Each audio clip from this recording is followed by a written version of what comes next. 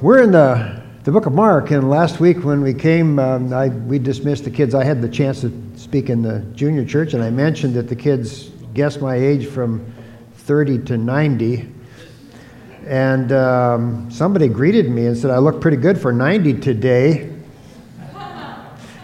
And last week when I said 30, everybody laughed. And that's what disturbs me just a little bit this morning, actually, Why did you laugh?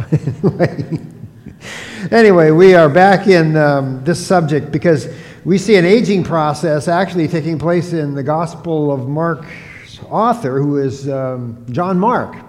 And just find it very interesting here that his life was an interesting one. He started out with being an assistant to really Barnabas and Paul, and went the first missionary journey with him. He was a helper. He was there when Peter got out of prison. He went on that first missionary journey, but he left the journey. He defected. He became a deserter. That's a sad commentary, but it happens. Missionary work is not easy. We need to pray for our missionaries. I've known missionaries who have not done well. It's very difficult. John became a deserter, and he left the field. He disappeared for a while. He went with Barnabas, who was his cousin. And then later, about 10 years later, we see him back again, and he is actually with the Apostle Paul there. And he goes on, he does have an opportunity to go on another missionary journey prior to that, and Paul will not allow him to go because he deserted. But he comes back in the end. And so if you remember last Sunday, actually my blog this week, which you'll see online, or if you receive it and have signed up for it online, you'll see the whole story there. Very interesting to see how his life changed. And in the end, he became a writer of Scripture. He became one of the people that God used to write Holy Scripture, Holy Writ. So what an interesting story. And history says that he probably even may have become a pastor down in Egypt too.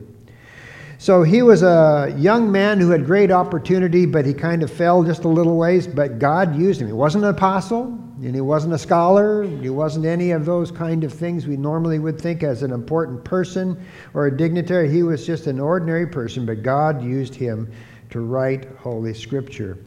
And this is really one of the shortest New Testament gospel of the four that we have in the New Testament, and it's very much to the point in everything it does, so thus we call it the newspaper version of the gospel.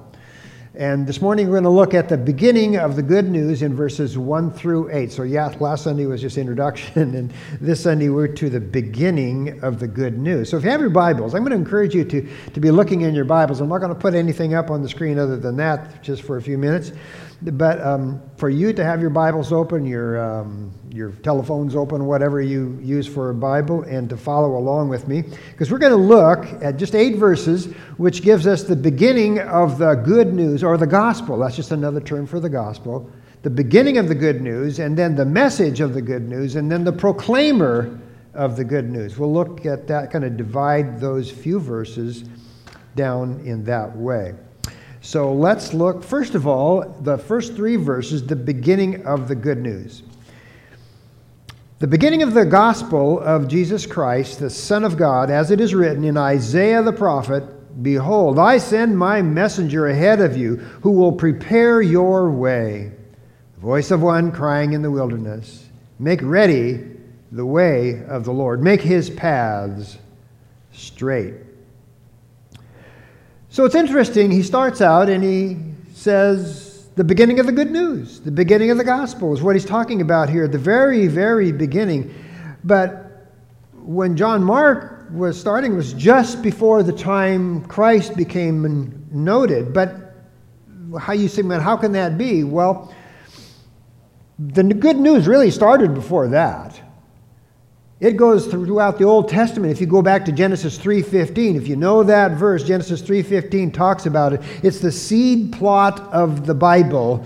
It gives a hint of what this good news is about. It says, this is the Lord speaking here to Satan. He says, and I will put enmity between you, that's between Satan, and the woman. That would have been the woman who would eventually be, we would say, Mary. And between your seed and her seed, seed of Satan would be all those demons and angels and those who follow him.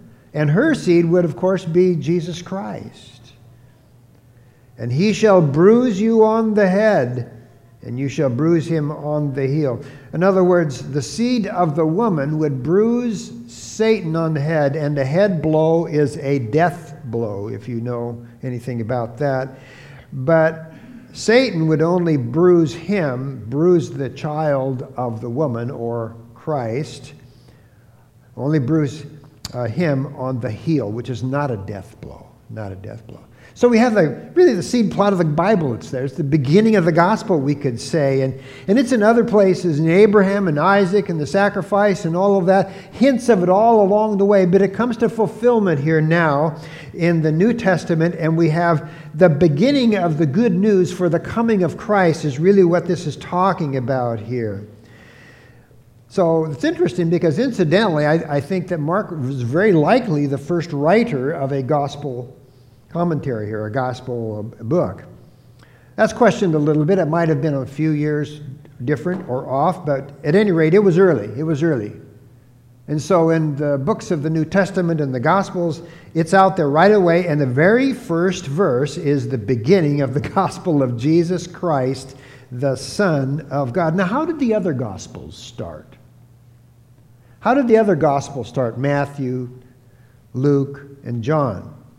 Well, it's interesting because if you go back and look, I was really fascinated by this, really fascinated as I looked into all of this.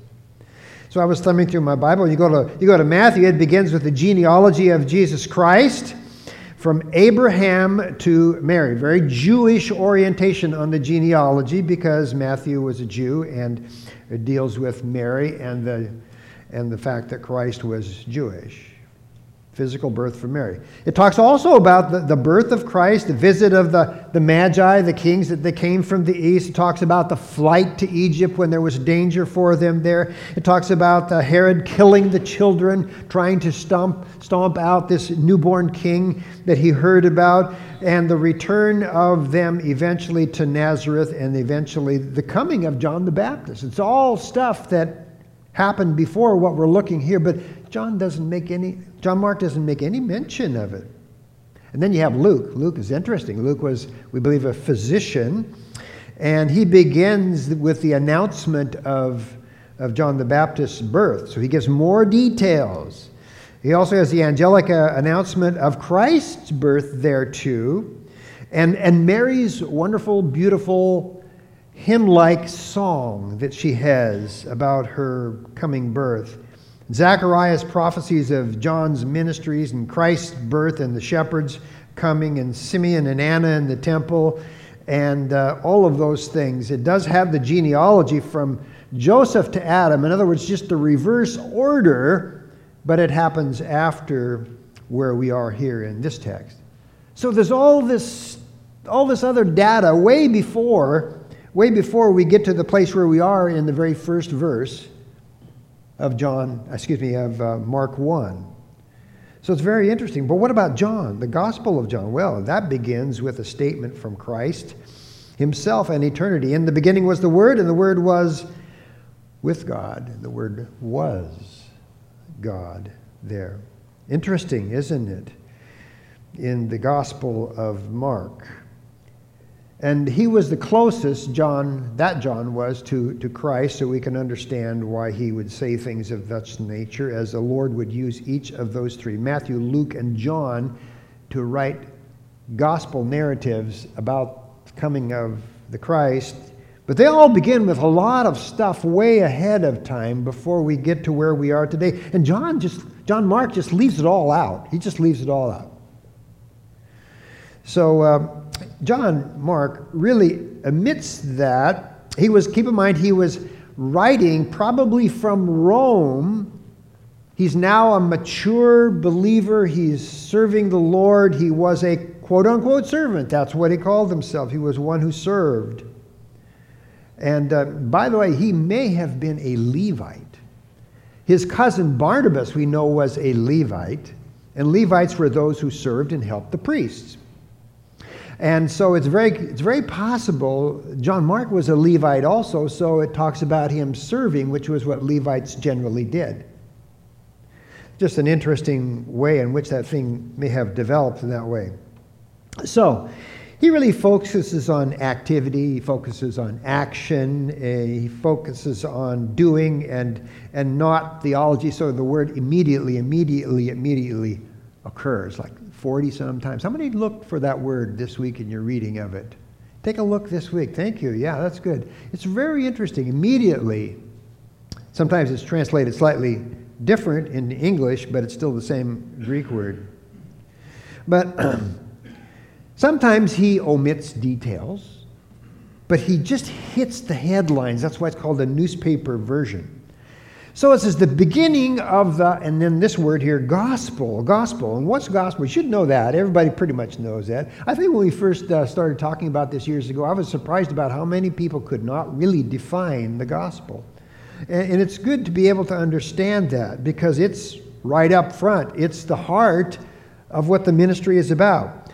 It means good news. Euangelion is the word. Good news. Eu is the word for good in the Greek. And Evangelion is kind of the idea of a message, the idea from which we also get the word angel. It's a related word, who are messengers. So it was the good news or the good message that was coming regarding salvation, regarding Christ and all that he did and so forth in his death, burial, and resurrection. Now, if you want to know a concise definition of the gospel, jot this down, go to 1 Corinthians 15 and read the first 5 verses or so, and you will see it there very clearly. It'll talk and say this is the gospel, and then it'll talk about the death, the burial, and the resurrection of Christ and the people who saw Christ after he was resurrected. So the term gospel is not referring to some form of American Christian music, although it's used for that, of course. It's referring to one very simple thing, the good news of Christ and who he was. Take a look at that passage in 1 Corinthians 15 and first 5 verses, because that is a powerful, powerful text when we look at the whole of the gospel, as it talks about the resurrection of Christ. So this is the gospel, and he defines it a little bit further in that same verse. He said it's the gospel of Jesus Christ, the Son of God. Very simple. Most of us probably know that Jesus is Christ's given name. It's the name that they used of him. Jesus was here, and they spoke with him. They would call him Jesus. It's the Greek form of the word in the Old Testament for Joshua. And it's a word that basically refers to salvation, one who is a Savior. And so that was a name that was given to him. Christ is not his last name. They didn't have last names per se. They would say so-and-so the son of somebody, or so-and-so that had done something or lived somewhere. That's how they identified people with a secondary kind of name. But Christ was really a title. It's a title. And it's the word that really means the anointed one, the Messiah of Israel. Messiah. So whenever you see the term Christ, just think that. That's not his last name. That's his title. He is the Messiah, the long-awaited Messiah that they look for. In fact, I believe when you go back to Genesis 3:15, the seed plot of the Bible, where God is speaking there to Satan about that you see that in there that's referring, although it doesn't use the word for Messiah there, it's referring in a varied, sort of vague or veiled way about the coming of the Messiah. Coming of the Messiah. Interesting. So it's Jesus Christ, and then he's called the Son of God, kind of a divine title now. And this is more than the human sense. It's more than Jesus, who was his probably just plain name as a human being. It probably would relate a little bit more to Christ with the idea of Messiah, but even beyond that now, it's talking, I think, here about the fact that he's the second person of the Trinity here, the Son of God. You have the Father and the Son and the Holy Spirit, all members of the Trinity, all part of the Godhead, but Jesus is the Son of God. So we have kind of a veiled reference to the Trinity here as well. And John Mark presents Christ clearly as God and the very essence of the gospel, very essence of the good news, which every believer should really understand, but too often many do not. So be sure you look over 1 Corinthians 15 and take a look at that passage there. I won't look at it this morning, but you can take a look at it. So next we have in this section here, as we really are talking here about the beginning of the good news, is we have a quote. John Mark gives us a quote from the Old Testament. And so in your Bible, it's probably in all caps, showing that it's a quote from the Old Testament. In verse 2, he says, "As it is written in Isaiah the prophet, behold, I send my messenger ahead of you, who will prepare your way." So we know this is a quote, and we know it's from the Old Testament, and there's more to it in verse 3, but let's just stop there for a moment. Actually, when you take a look at this quote right here, this one is really from Malachi 3:1. And then in verse 3, it's a quote from Isaiah 40, verse 3. So we have quotes from two Old Testament prophets, but John Mark says that Isaiah the prophet said this. So how does that work out? How do we understand that? He says, "As it is written in Isaiah the prophet." He quotes Isaiah as being the author. And I tell you why I think he does that. It's not uncommon for sometimes quotes in the Bible to include more than one reference to some other portion of the Scripture, but really attribute it to just one person. And here he attributes it to Isaiah. It's written in Isaiah the prophet. I think he only mentions Isaiah because Isaiah was a major prophet. He was a major prophet. What makes a major prophet? A major prophet is made by the fact that he writes a lot. 66 books. I remember one of the things that really had a big impact on my life was some years ago, preaching through expositionally the book of Isaiah, 66 chapters. Some of you probably thought I was never going to get through that book. And we did it in a faster nature than we do like here this morning. But it was wonderful because it has a layout kind of like the Old and the New Testament. The first 39 chapters are pretty much like the Old Testament, and the remainder of it up through chapter 66 are pretty much like the New Testament, and it launches into the New Testament with comfort, comfort, comfort, comfort ye. And that's where this comes from. And as Isaiah writes his portion here and so forth. But Isaiah was a major prophet, and certainly Malachi was not. He only has, I think, 5 chapters, in his short little book. So it seems to be here that Isaiah quotes them both, since both are in agreement. They both are saying essentially the same thing. They're both referring to essentially the same person and the coming of John the Baptist and his role that would be there. So he brings them together in agreement. It gives really emphasis to it and authority to what is going to be said later. And I think he also includes Malachi because he is the last prophet of the Old Testament. Isaiah's more or less, in the central part of the Old Testament, and he's a major prophet, 66 books. And then, by the way, on the very last part, just before there are 400 silent years between the Old Testament and the New Testament, between the Old Testament and the time of the coming of Christ and John the Baptist. He's got Malachi with his short little handful of chapters there, and that also emphasizes the same thing. Just a reminder to those who read, the Jews, that there was a messenger ahead of you who will prepare the way. Both Isaiah and Malachi said that. And these are Malachi's words here in verse 2. And look at the words just for a moment. I send a messenger ahead of you, and he's going to prepare the way. Now, what does that mean? Of course, that means that someone's going to prepare the way. This is what it's the plain sense of interpretation here. And what a messenger did in history was prepared the way for somebody, usually a king or someone in authority, or perhaps a government leader. They would often send somebody ahead of them to prepare the way, make sure everything was going to be smooth.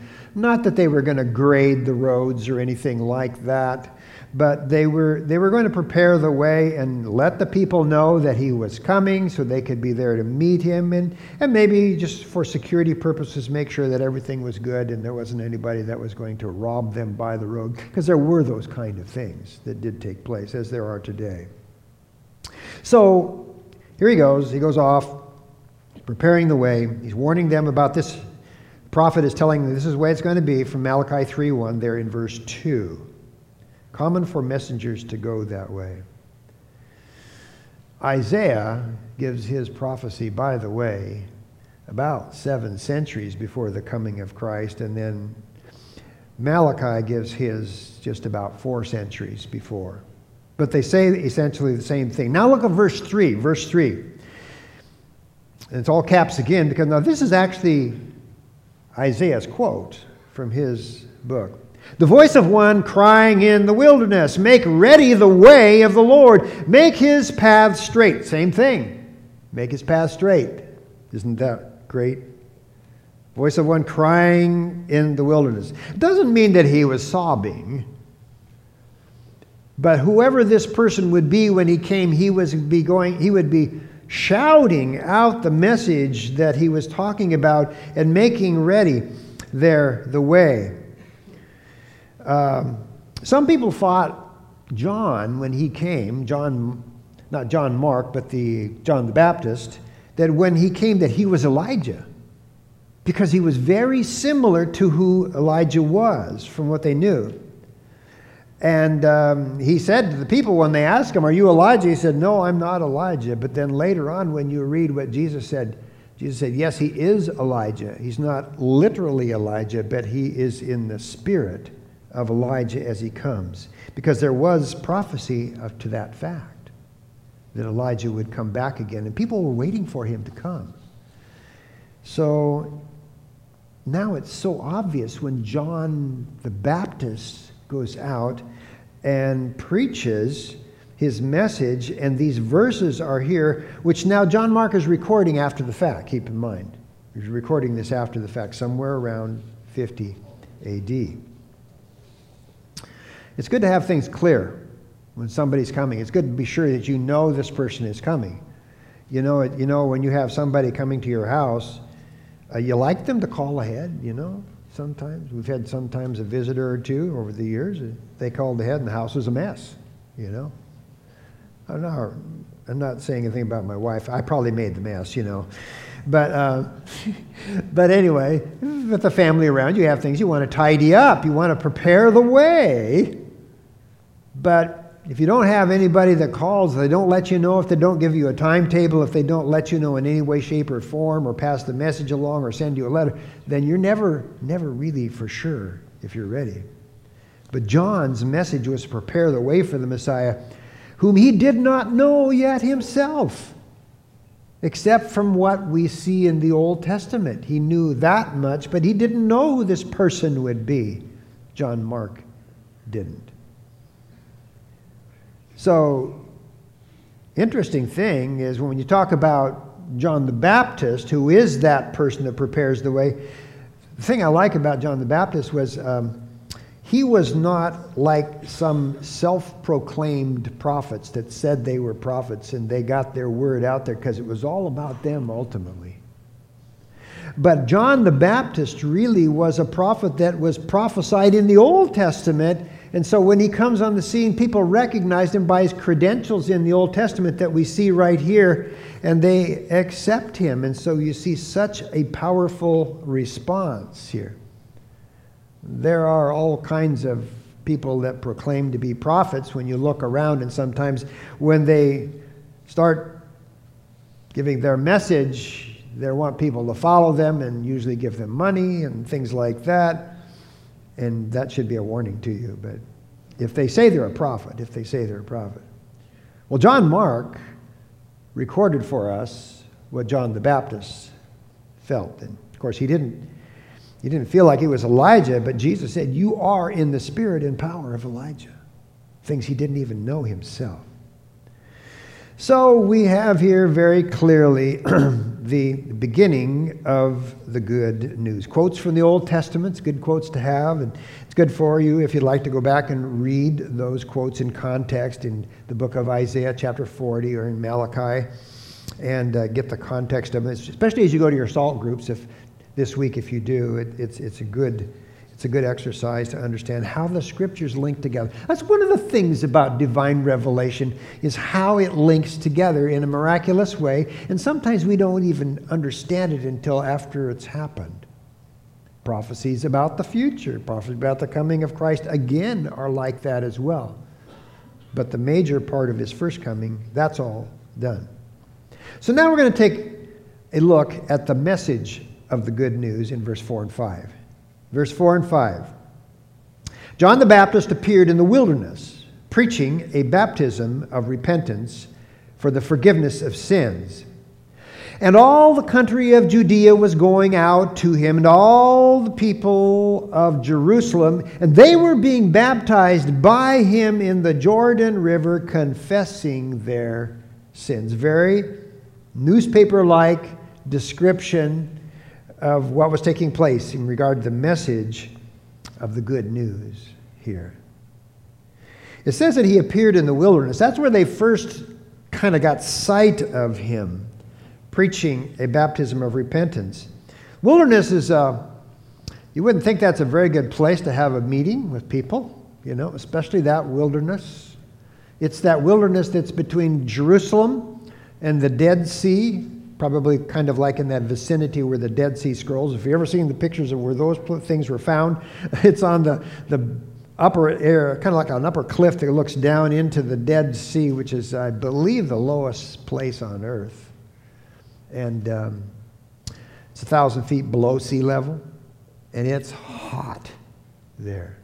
It is some kind of hot. And the desert area above that, in the top of the cliffs where those scrolls were found. By the way, the major scroll that was found in the Dead Sea Scrolls was the book of, do you know what it was? Isaiah. If you've been to Jerusalem, you've seen, if you went far enough in the past, you saw the actual Isaiah scroll all the way around a huge room called the Scroll of the Book. And it's so interesting to me, this is not my notes, by the way, it's free. And so interesting to me that Isaiah was found just about the time that Israel came back and was reconstituted as a nation. And it's written to Israel because Isaiah was like a chaplain to the leaders. And it's the book of the Old Testament that speaks most in a prophetic kind of way of the coming of Christ and the Messiah. So amazing. So they've had to put it now in safety because of the fact that there's war, that's always a danger there. So they have a facsimile of it there. And I had taken Hebrew in seminary and can't read it very good, but I could clearly see those characters on the model of it that just looked exact. You could read it very easily if you were fluent in Old Testament Hebrew. And it's over 2,000 years old, I believe. Amazing. But I believe the Isaiah scroll was actually kind of a message to Israel in modern day that the Messiah is going to come back. And that message became clear when they found that scroll in the Dead Sea caves there. Well, anyway, it says, John the Baptist appeared in the wilderness preaching. The wilderness there, it's nasty. It's 110, 120, 130 degrees, I believe, in hot days. And that's where he went. And you wouldn't find people going there very often, not for a vacation. But the Bible says that he would be in the wilderness. If you want to go to a place that's kind of like that, go down to Vantage. On I-90 you're heading east, and you go down those long hills. It's where they're having all those fires right now.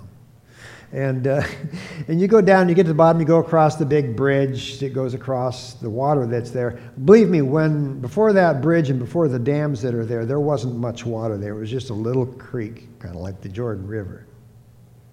And I've got pictures of it from my grandfather used to go look for arrowheads and things up on those rocky hills up there.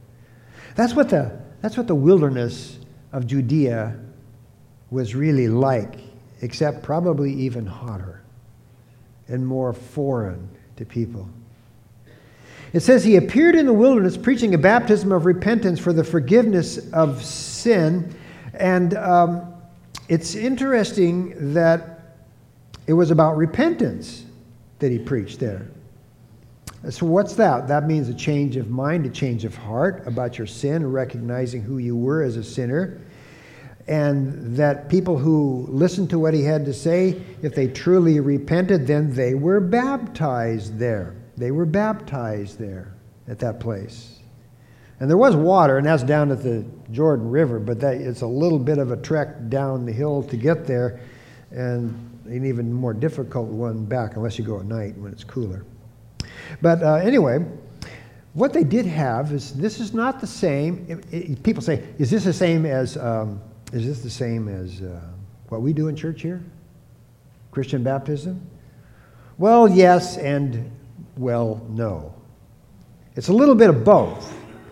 It was a baptism of repentance. It was called, really, proselyte baptism.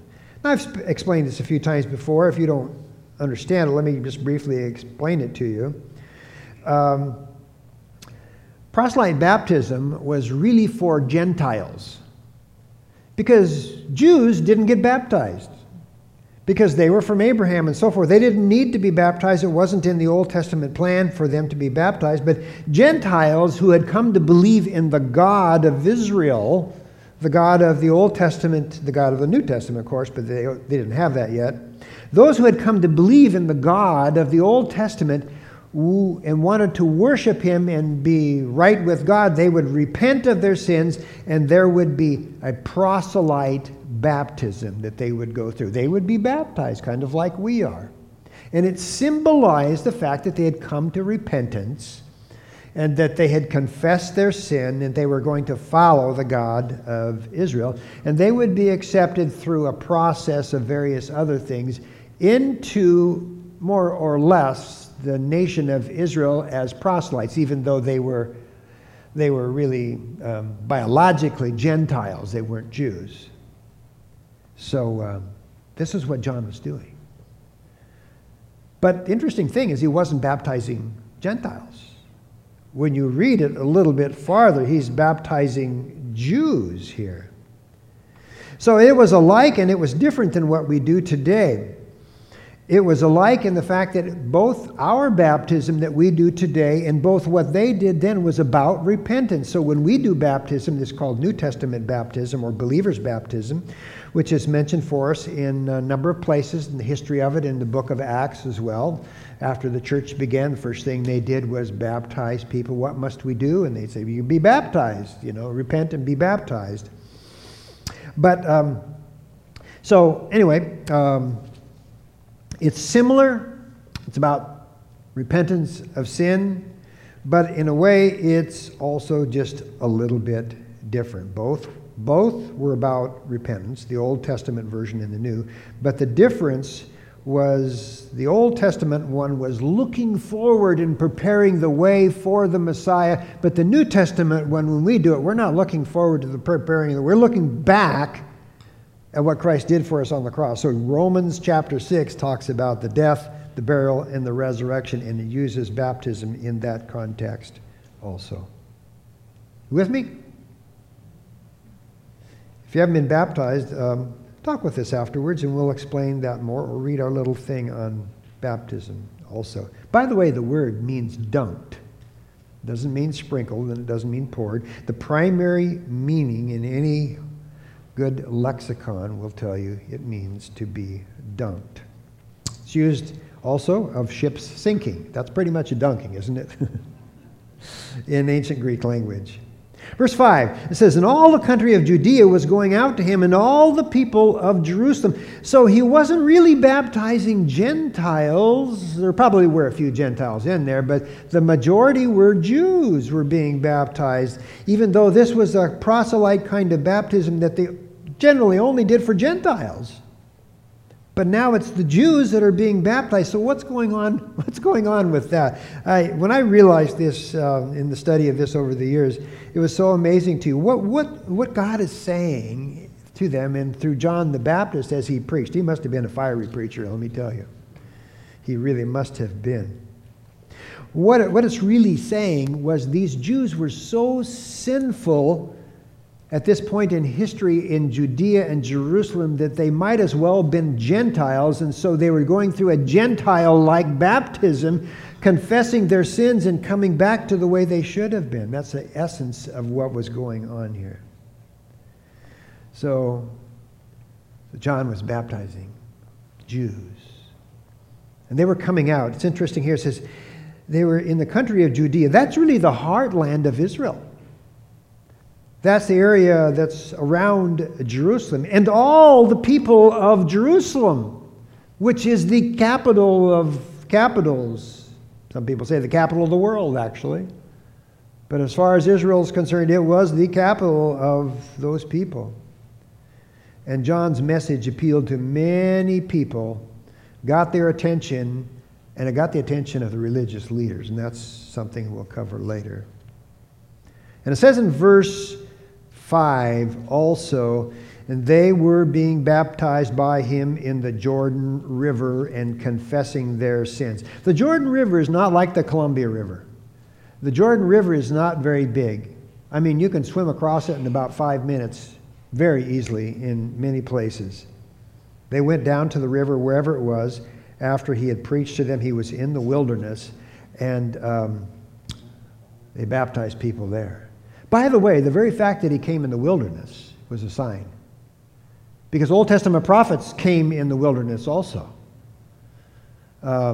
We have Elijah as kind of the key person there, and he was in the wilderness. So when John showed up in the wilderness, and Moses was in the wilderness, and we know that even later on when Jesus' first ministry began, it started from the wilderness perspective as he was tempted by Satan. But it was a place where John and those prophets could go and meditate and draw closer to God. And people flocked out to hear him. So we looked at the beginning of the good news, and we looked at the message of the good news, but now we will look at the proclaimer of the good news in a greater way. Verse 6, 7, and 8. John was clothed with camel's hair and wore a leather belt around his waist. And his diet was locusts and wild honey. And he was preaching and saying, "After me is one coming who is mightier than I, and I am not fit to stoop down and untie the thong of his sandals. I baptized you with water, but he will baptize you with the Holy Spirit." So it talks about him as the guy that's doing the preaching here, and it talks about his persona, what he did, what he wore. He wore clothing of camel's hair and a leather belt. It wasn't much. It wasn't fancy. And it was just basics of what you needed to survive in the wilderness. I don't know if you've ever worn a camel hair thing, but if you've ever worn a poorly made wool garment without like some kind of cloth underneath it, it's pretty scratchy. I could imagine that wasn't exactly something they would sell at Costco, you know. You want comfort stuff for Gig Harbor, right? But his clothing signified who he was in a way. It mentions it here. Prophets wore stuff like that because they were in a very hostile environment there. Clothes were camel hair and also a leather belt around the waist. That's about it, something to hold it together. Very, very similar kind of picture of what a prophet would be like. Pretty austere kind of lifestyle.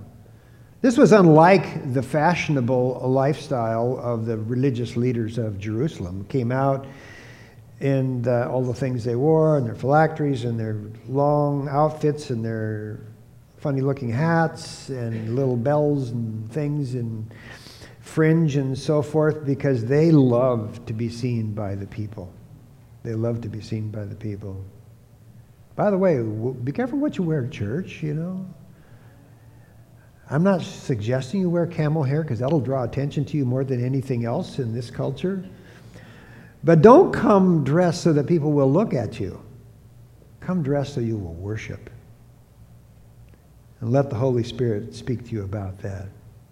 So he had this weird outfit on with a leather belt around his waist, and his diet was locust and wild honey. There's a lot of varying differences as what that exactly means. The locusts were kind of a bug. Some think it was actually some kind of plant, but wild honey. Those things came together, and he ate them. Probably not something too good. Not something too good. Yuck. This morning, I gave my cat a special treat. My cat gets canned food on Sundays. That's his Sunday dinner.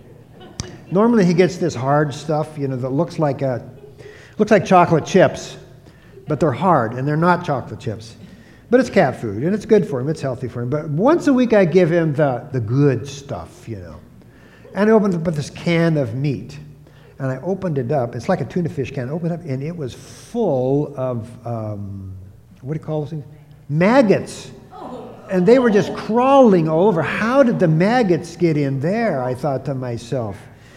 Yuck. And I just about put that thing down. I got a plastic bag, and I put it in there, and I put it in the trash. The cat wanted to eat it right away. Of course, he didn't see what it was, so I gave him a fresh can, and it was good. So watch what you buy for your cat.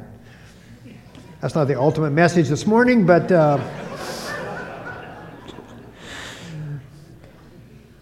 what John ate, it must not have been too kind. It must not have been too good. And there wasn't fresh food out there, and there wasn't a place to stop in, and there wasn't even a widow's place. And even today, it's pretty much like that if you've gone to the Holy Land. That's what his diet was. But that's how they determined partially who the prophet was, because he was coming in very simple attire. It wasn't about himself. It was about his message, and the message was about Christ and the coming of Christ. And he didn't even know specifically who Christ was yet, necessarily. Verse 7 talks about what he was preaching again. Let's look at that, because it brings it up again in a slightly different way. And he was preaching and saying, after me one, capital O in the English to make the emphasis there, one is coming who is mightier than I, and I am not fit to stoop down and untie the thong of his sandals there. So very simply, it just means that John was humble. And it was a custom for wealthy people in that day. It was very much the custom for wealthy people. When they got home, when their sandals were on and their sandals were dirty, because, you know, there was dirt even in Jerusalem, and their feet would be pretty dirty, and so they didn't want to untie their own sandals because their fingers and their hands would get dirty. And so they would have their servant bend down and take the sandals off. And that was what servants did. They untied the sandal laces so that they could get their quote-unquote shoes off, you know. But John says that he was not even worthy of untying the sandal laces of the Messiah. And even though that he was one that was designated to be that, he was not fit to stoop down and untie those sandals. You know, none of us are. We are all sinners. None of us are worthy to untie Christ's sandals. None of us could even approach him, I think, if we understood that before our salvation. But becoming born again and our sins being taken care of changes everything. And now we can serve the King of Kings, as John Mark was doing and as John the Baptist was doing. So Elijah really was a kind of a type of this, and John was a type of that. I mean, Elijah was the prophet of old, and John was a type of that. And when people saw John coming, they thought this was the promised coming of Elijah, who would herald these things too. And it's interesting also that Elijah, when he came and his protege took up for him, his protege Elisha said, I want a double portion of your spirit. I want a double portion of your spirit before Elijah left for good. And that's kind of similar to verse 8, isn't it? Because verse 8 says, what John said is, I baptize you with water, but he will baptize you with the Holy Spirit. So John is saying, I baptized you to the people here, to these Jews who came out, who were as spiritually filthy as the Gentiles. He says, I baptized you with water. Water's not going to save your souls. Water's not going to wash the sins, but it does symbolize that. He says, but he, that is the Messiah, will baptize you with the Holy Spirit. There's, I think, kind of a veiled reference to perhaps the double portion that Elijah's protege was speaking about here. So, today's baptism is different as we look back. We look back to what Christ did behind us, for us, and John's baptism looked forward to it.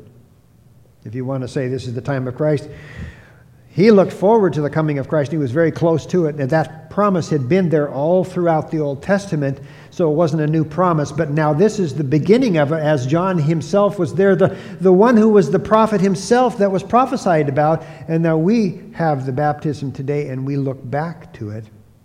But both are about repentance. Both are about forgiveness of sin. Both are about being washed from your sins, not by the water, but by the work of God. And they look forward to that in the Old Testament on faith, not knowing how that would all work out. And we look back to it knowing about that. And so it's very clear to us. So when you read what the gospel is in 1 Corinthians 15, it's about the death, the burial, and the resurrection. So it's a wonderful thing. So the water picture is washing away of our sins. Romans 6 says, or do you not know, this is New Testament now, or do you not know that all of us who have been baptized into Christ Jesus have been baptized into his death? That's the death. Therefore we have been buried with him through baptism into death, so that as Christ was raised from the dead through the glory of the Father, so we too might walk in newness of life. So when a person goes into the water, whether it's in the tank or it's in a river or a lake or someplace, they go down there. They're picturing the death of Christ as we look back and the resurrection of Christ as they come up out of the water. So John really recognized his baptism was only a prelude to what Jesus would bring.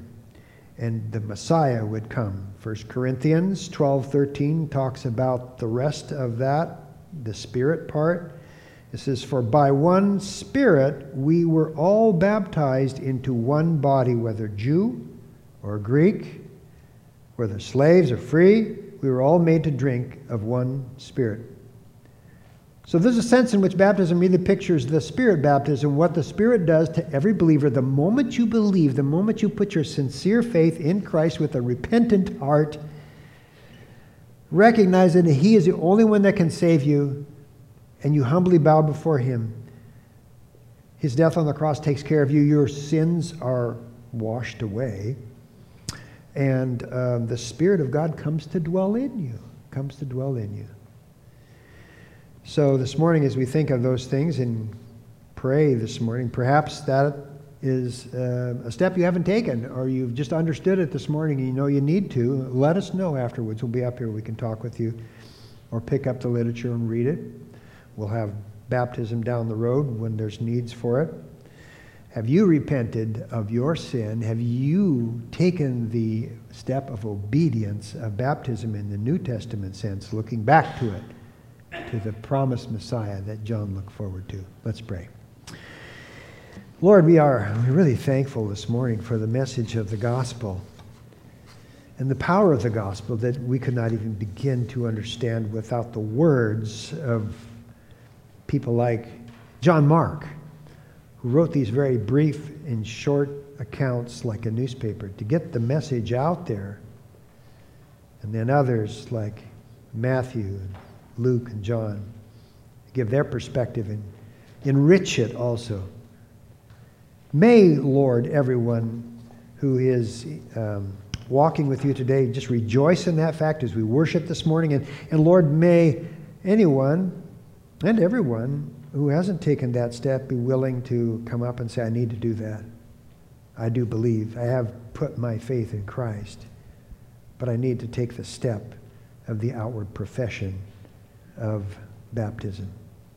And speak to the uncertain person, Lord, too, those who are not quite so sure, help them see it. May your Spirit open their mind's eyes and to be able to see it and be able to really embrace with an attitude of repentance what Christ did for us, we pray.